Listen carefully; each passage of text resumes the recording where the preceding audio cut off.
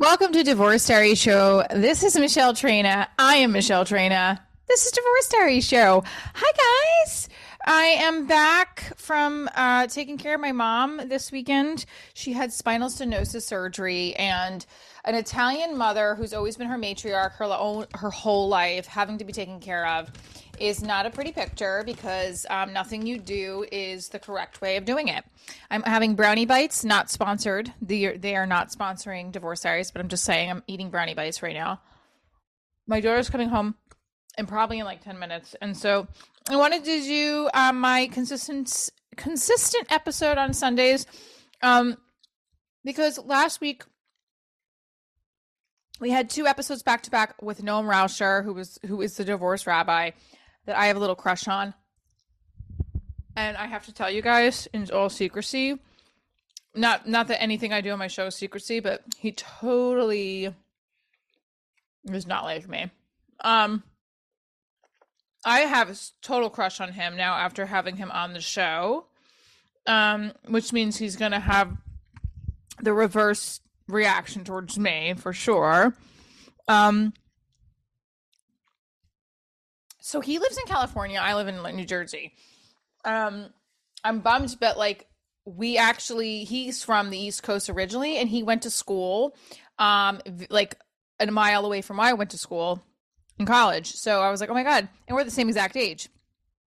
So I was like, wow, what if we like ran into each other when we were in college, like thinking that there's this love story going to happen down the road. And when I asked him if he's going to come to my show November 5th or 6th in California, he's like, I probably will be away that weekend. So I almost like started crying. Yep. You heard it correctly. I started crying over somebody I have never even met in person. No, I just felt like I just liked him. I liked having him on the show. I've liked kind of, having this like banter back and forth a little bit here and there. He seems like a nice dude because he has this like, he's a rabbi, so takes a spiritual lens and outlook with everything, and I think it's great. Plus he's cute. Like he's cute. He's hot, cute. I don't know. I like big men. I don't know how tall he is.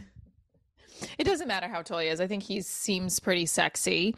But there you go. I put it out there that I would like him a little bit, and he'll automatically, any pheromones that a guy had towards me, like, oh, she's sexy. The second I say I like somebody or have a crush on them or find them a little bit attractive or say something along those lines or post about it on Instagram and tell everybody that I have a crush on them, they are super disinterested. So case in point, I definitely turned him off, I'm sure, because I messaged him back, go away after the show has ended. I don't even know if that made sense. So I'm pretty sure I fucked it up completely. I said, hope you can make it, even though your B-Day weekend, I'm going to stretch my birthday to that week, call it, da-da-da-da. He's like, not sure if I'll be around, may head out of town for the weekend, not sure. And then I wrote back, go away after the show has ended, laugh out loud. Like an idiot. I don't even know how to say it correctly grammatically. Coach T, I like have been messaging him. He's a dating coach and like the day coach on Instagram, and like he probably thinks I'm psycho, but he's like, go for it, shoot your shot. So I shot my shot and I failed. Definitely feeling in my feelings right now, but I have to remind myself there is a bigger picture in sight, and it's my career, and it's my comedy, and it's my craft, and getting better at it every day. Something that I was listening to Ed Milet about. David A. Arnold was on it a while ago before he passed, and I didn't know David A. Arnold passed. And I was listening to this. I'm like, this guy's a comedian. He's awesome, and I loved his whole story. Then I looked at a friend of mine who's also a comedian who I've worked with before. She had a post about him and it said rest in paradise. I'm like, wait, this guy fucking died? And then I realized that on Ed Milet's episode with him, it says rest in peace, brother. And I honestly was crying. I was like, it was depressing. Because, well, first of all, the guy has obtained success. What in most people's eyes would be say, oh, you're fucking successful. You're a showrunner. You have a successful comedy career. You have 2 Netflix specials. And on the episode with Ed Milet, he was talking about how he really wanted to sell out arenas. That's what his next goal was. That was his dream. And he was now starting to sell in theaters, right? So there's like comedy clubs, and there's the theaters, and there's arenas. Like Maniscalco sells out arenas, right? Like that's what we all kind of want to do. And he was saying too how like we're always thinking, at least he said he was always thinking as soon as his agent calls him with a gig that he's thinking nobody's coming. And that's how I think too. When I'm the low man on the totem pole, even with my show next week in New York City, I'm really frightened because last year my New York City sales were pretty decent. Now I don't know. I don't know what's to come next Sunday. I'm fearful that there's only one ticket sold because I know my friend Gina bought one. And I've been doing this for at least 5 years now. Comedy and my Divorce Diaries. Divorce Diaries started off as a play though, so it's a little different. But I'm nervous. I am nervous, and I listened to the podcast episode that he was on with Ed Milet, and it was really good and inspiring. But it was sad because he died. He just died in September, like a week ago, actually, only like 2 weeks ago, September 4th, I think. He passed, and it made me scared because I don't want to die before I hit the success that I want. I want to have more money. I want to make more money doing my craft. I took a lot of time away from pursuing acting full time when I went into teaching, and there was nothing wrong with that.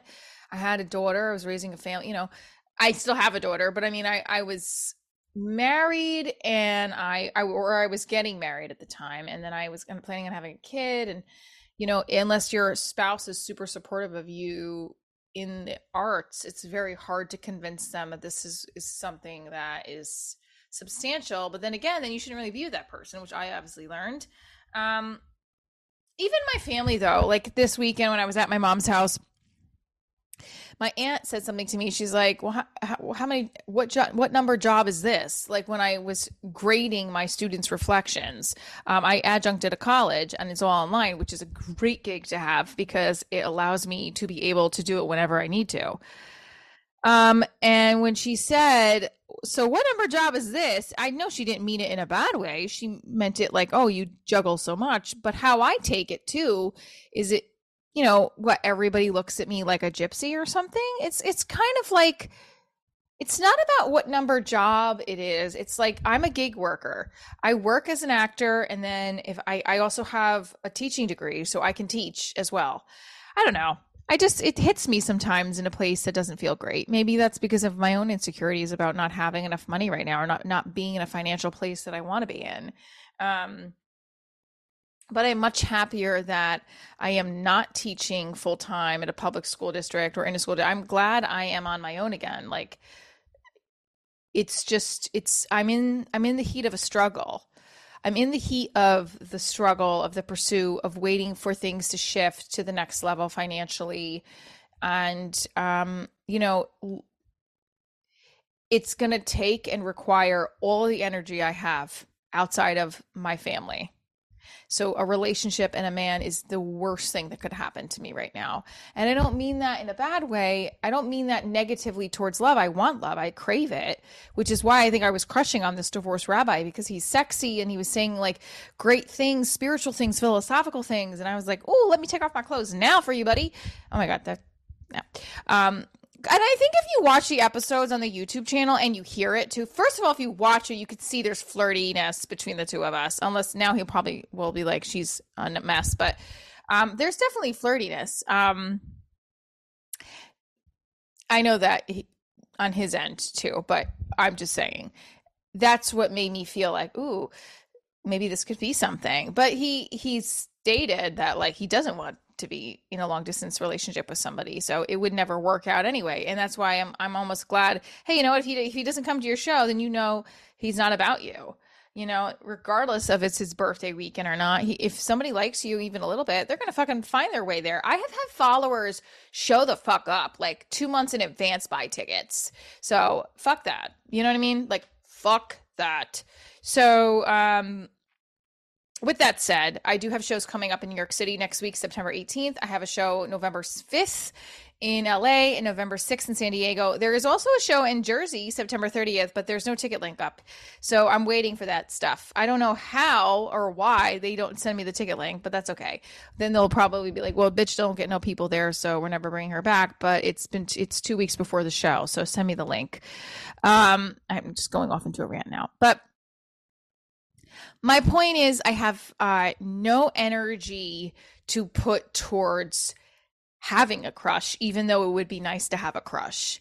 Even though it would be nice to have a guy who's like, hey, I want to date you. I haven't, and I've said this before, I haven't dated somebody in a long time, and it's starting to wear on my self-esteem a little bit, even though my self-esteem can't. I feel like my self-esteem with men is like, I'm confident, feeling sexy, but like the second I like somebody, they immediately don't like me back. That's how it feels.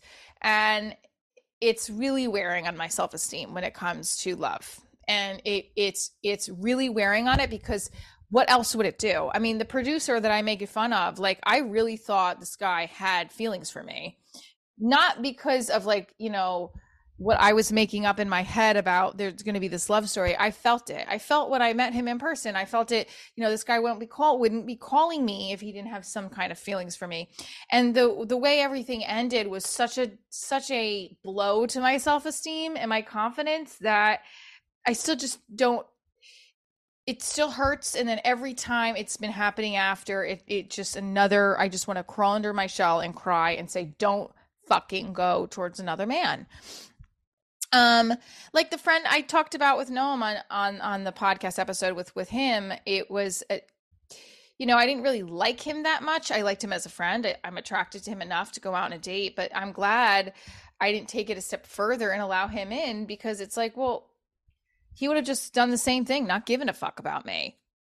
There's a lot of issues I'm working out with self-esteem right now because if I like somebody and then we go out and then they just want to fuck me, I want to ask you, dating coaches, you divorce coaches, that person that I like that just wants to fuck me, how am I not supposed to feel bad about myself? It's like, well, I'm good enough to go out with and fuck, but not good enough for a relationship that you want with somebody else.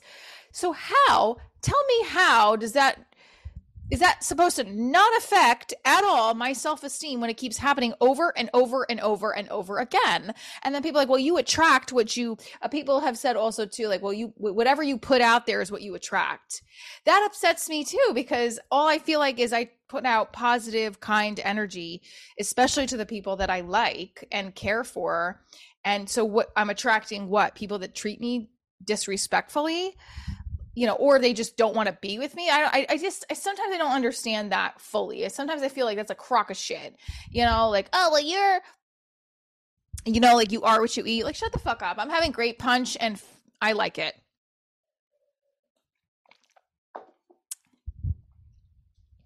I don't know. I'm curious. Like everybody has to agree to an extent that when you like somebody and they don't like you back and it happens over and over again, one may get a little aggravated, bitter, hurt. Their self-esteem might be low and frustrated, right? Those are feelings that are just natural. I take it and turn it into comedy.